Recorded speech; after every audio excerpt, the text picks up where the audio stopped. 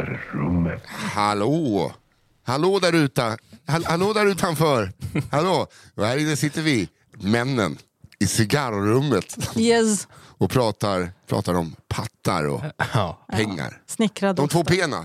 Ja, de snickrade ossarna. Nej, välkomna ska ni vara till ett nytt avsnitt av Cigarrummet med mig, Nils Henrich. Nils Henrik Louis Hallberg. Johanna Hurtwagren. Ja. Albin Olssons unge vill snora eller någonting. Han hittar alltid ursäkter. Ja, Han är sällan med. Nej, men därför har vi Södermalms stolthet. Näst största stolthet.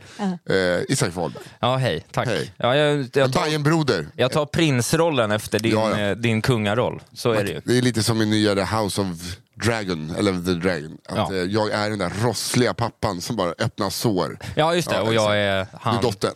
Ja, jag är dottern. Oh, hon är ju det kan jag ta. Jag har inte sett det. Nej. Men alla de här referenserna, absolut. Ja. Men hej, kul att du är här, Isak. Tack så mycket. Jag är väldigt glad för det. Det har jag sagt till er båda. Men det är Kafferepet är den enda podd jag lyssnar på. Det är sant, den enda podd jag liksom kontinuerligt lyssnar på.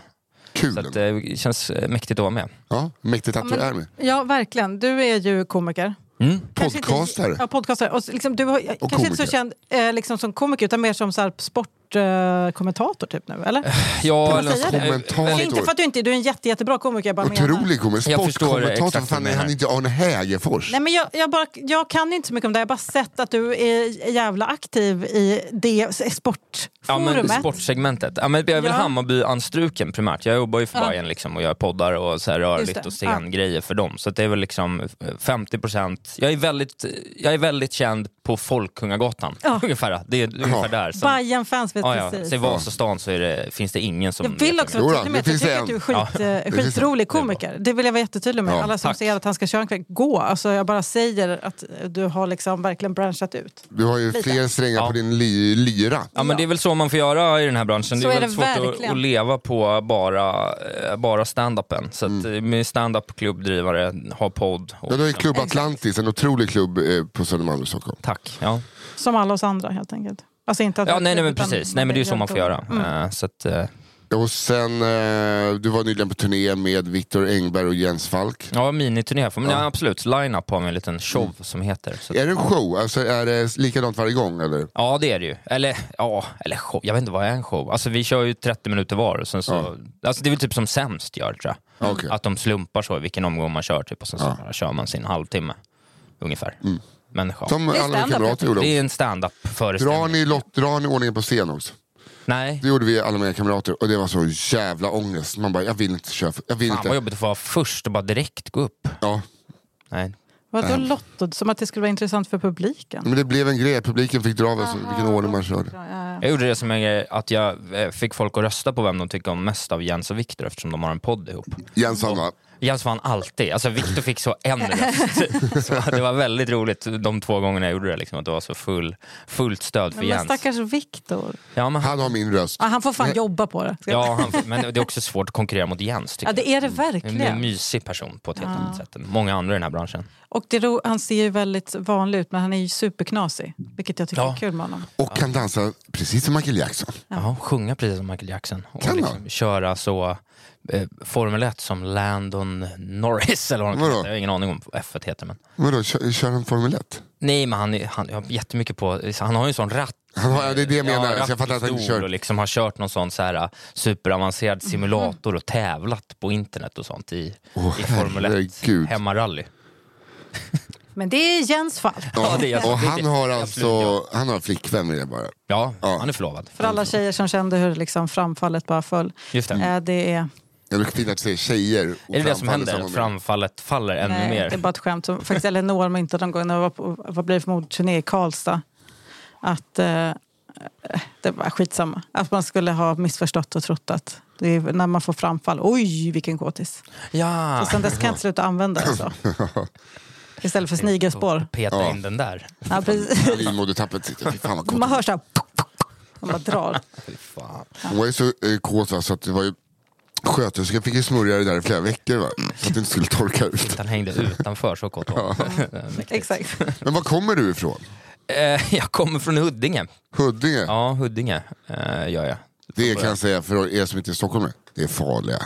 Det är liksom, det är gamla farliga kvarteren. Ja, det är väl kanske lite så. Men Huddinge, Tullinge, Tumba. Huddinge, Tullinge, Tumba är ju lite så stökigt. Det är ju lite så liksom. Det är klassiska knega förorter. Folk tror ofta att jag är från Lidingö för att jag bodde där när jag började köra stand-up. Men det var ju inte så. Sen har folk tyckt att jag sett, du vet, att jag så har haft en piké någon gång. Då har folk tänkt att jag är från Lidingö. Ja. Det är ju väldigt Lidingö att bo på Lidingö och ha piké. Ja. Om du har gjort båda dem så är det liksom. Sen finns det också Larsberg. Det var där jag bodde. Så jag bodde ju bara med chilenare och alkisar. Det var ju liksom det som fanns där. Men den från Huddinge från början. Bara helt vanlig jävla superarbetarklass. Föräldrarna jobbar i omsorg liksom. Förskola, skola. Det är det. Classic. Ja. Då kommer du från samma område som Elin Almen, va? Är hon från Huddinge? Ja, jag tror det. Ja, det kanske hon är. Skitsamma, jag ska inte sitta. Jag tänkte om ni kände varandra sen innan, men det gjorde ni. Nej. Hopp, Huddinge alltså, det var farligt. Var du farlig? Ja men precis, alltså för att det är två saker med Huddinge som är kul då. Ja, alltså precis. Det var verkligen så här, nej. Jag var väldigt bråkig, var jag. Men jag är uppvuxen i ett kollektivhus i Huddinge från början.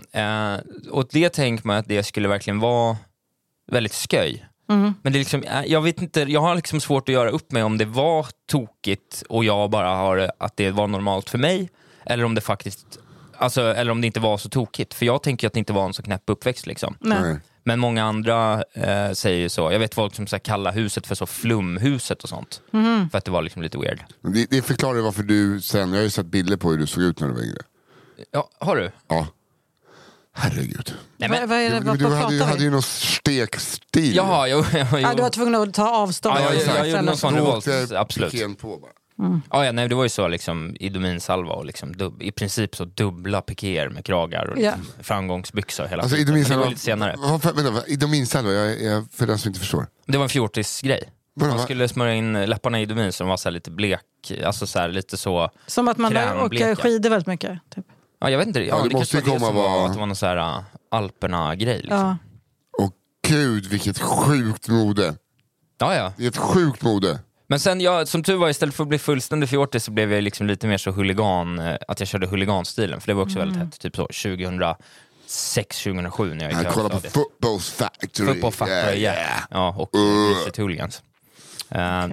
Men så Huddinge var ju dels den här flummiga uppväxten med liksom i kollektivhuset, som det finns inte så här jättemycket. Det var ju liksom så här, min morsas så favoritstory från den tiden, för vi hade en pub längst upp i huset. Längst upp i huset? Ja, liksom vinden var en pub så här, inredd med liksom biljardbord och flipperspel och en byggd bar, och där var det skitmycket fester. Och vi fick ju liksom typ vara med på festerna. Så det finns någon som står från när jag var liten, när jag, min bästa kompis Harry och Emma, som liksom, vi var så här 3, vi växte upp där tillsammans, födde ungefär samtidigt. Och då var vi på förskolan, så fick morsan ett samtal tillsammans med Harrys mamma och Emmas mamma att säga, ni behöver komma till förskolan för att behöva prata om en grej. Och då var det för att vi hade lekt pub med alla barnen. Så här, du får 2 glas rött, och liksom körde den grejen. Och sen så typ i samma veva, då hade de hittat Emma då sittandes på Harry, hoppandes, och fått frågan, vad gör ni för någonting? Och då hade Emma svarat att vi leker mamma och pappa. Nej! Wow. Så det var väl kanske lite sådär löst och ledigt då. Men det var ju... Vad var det med den tiden att vissa föräldrar bara tycker att det är helt fine att knulla framför sina barn? Nej, men det är klart man inte gör det. Men det kan ju hända att ett barn kommer in. Jag tror att det händer att ett barn kommer in. Ja, exakt, och då måste man avbryta snabbt och försöka diffusa situation. Men det kan ju hända. Jo, men jag vet inte, det vet jag att det kan hända. Jag bara hört andra vänner och så som kanske tidigt 80-tal, men liksom bredvid dem i sängen typ. Nej. 70-tal, det är lugnt. Ja, de får lära sig. Ja, jag tror, nej, men det tror jag, så de är ändå rätt ordentliga. Det var nog bara en olyckshändelse. Men det var ändå, så det var ju liksom lite sånt, och vi hade så här total lördagar. Vill du höra hela avsnittet av Cigarrummet och också höra varje avsnitt av Cigarrummet som kommer ut den sista onsdagen varje månad, så går du in på underproduktion.se och blir prenumerant där. Underproduktion.se.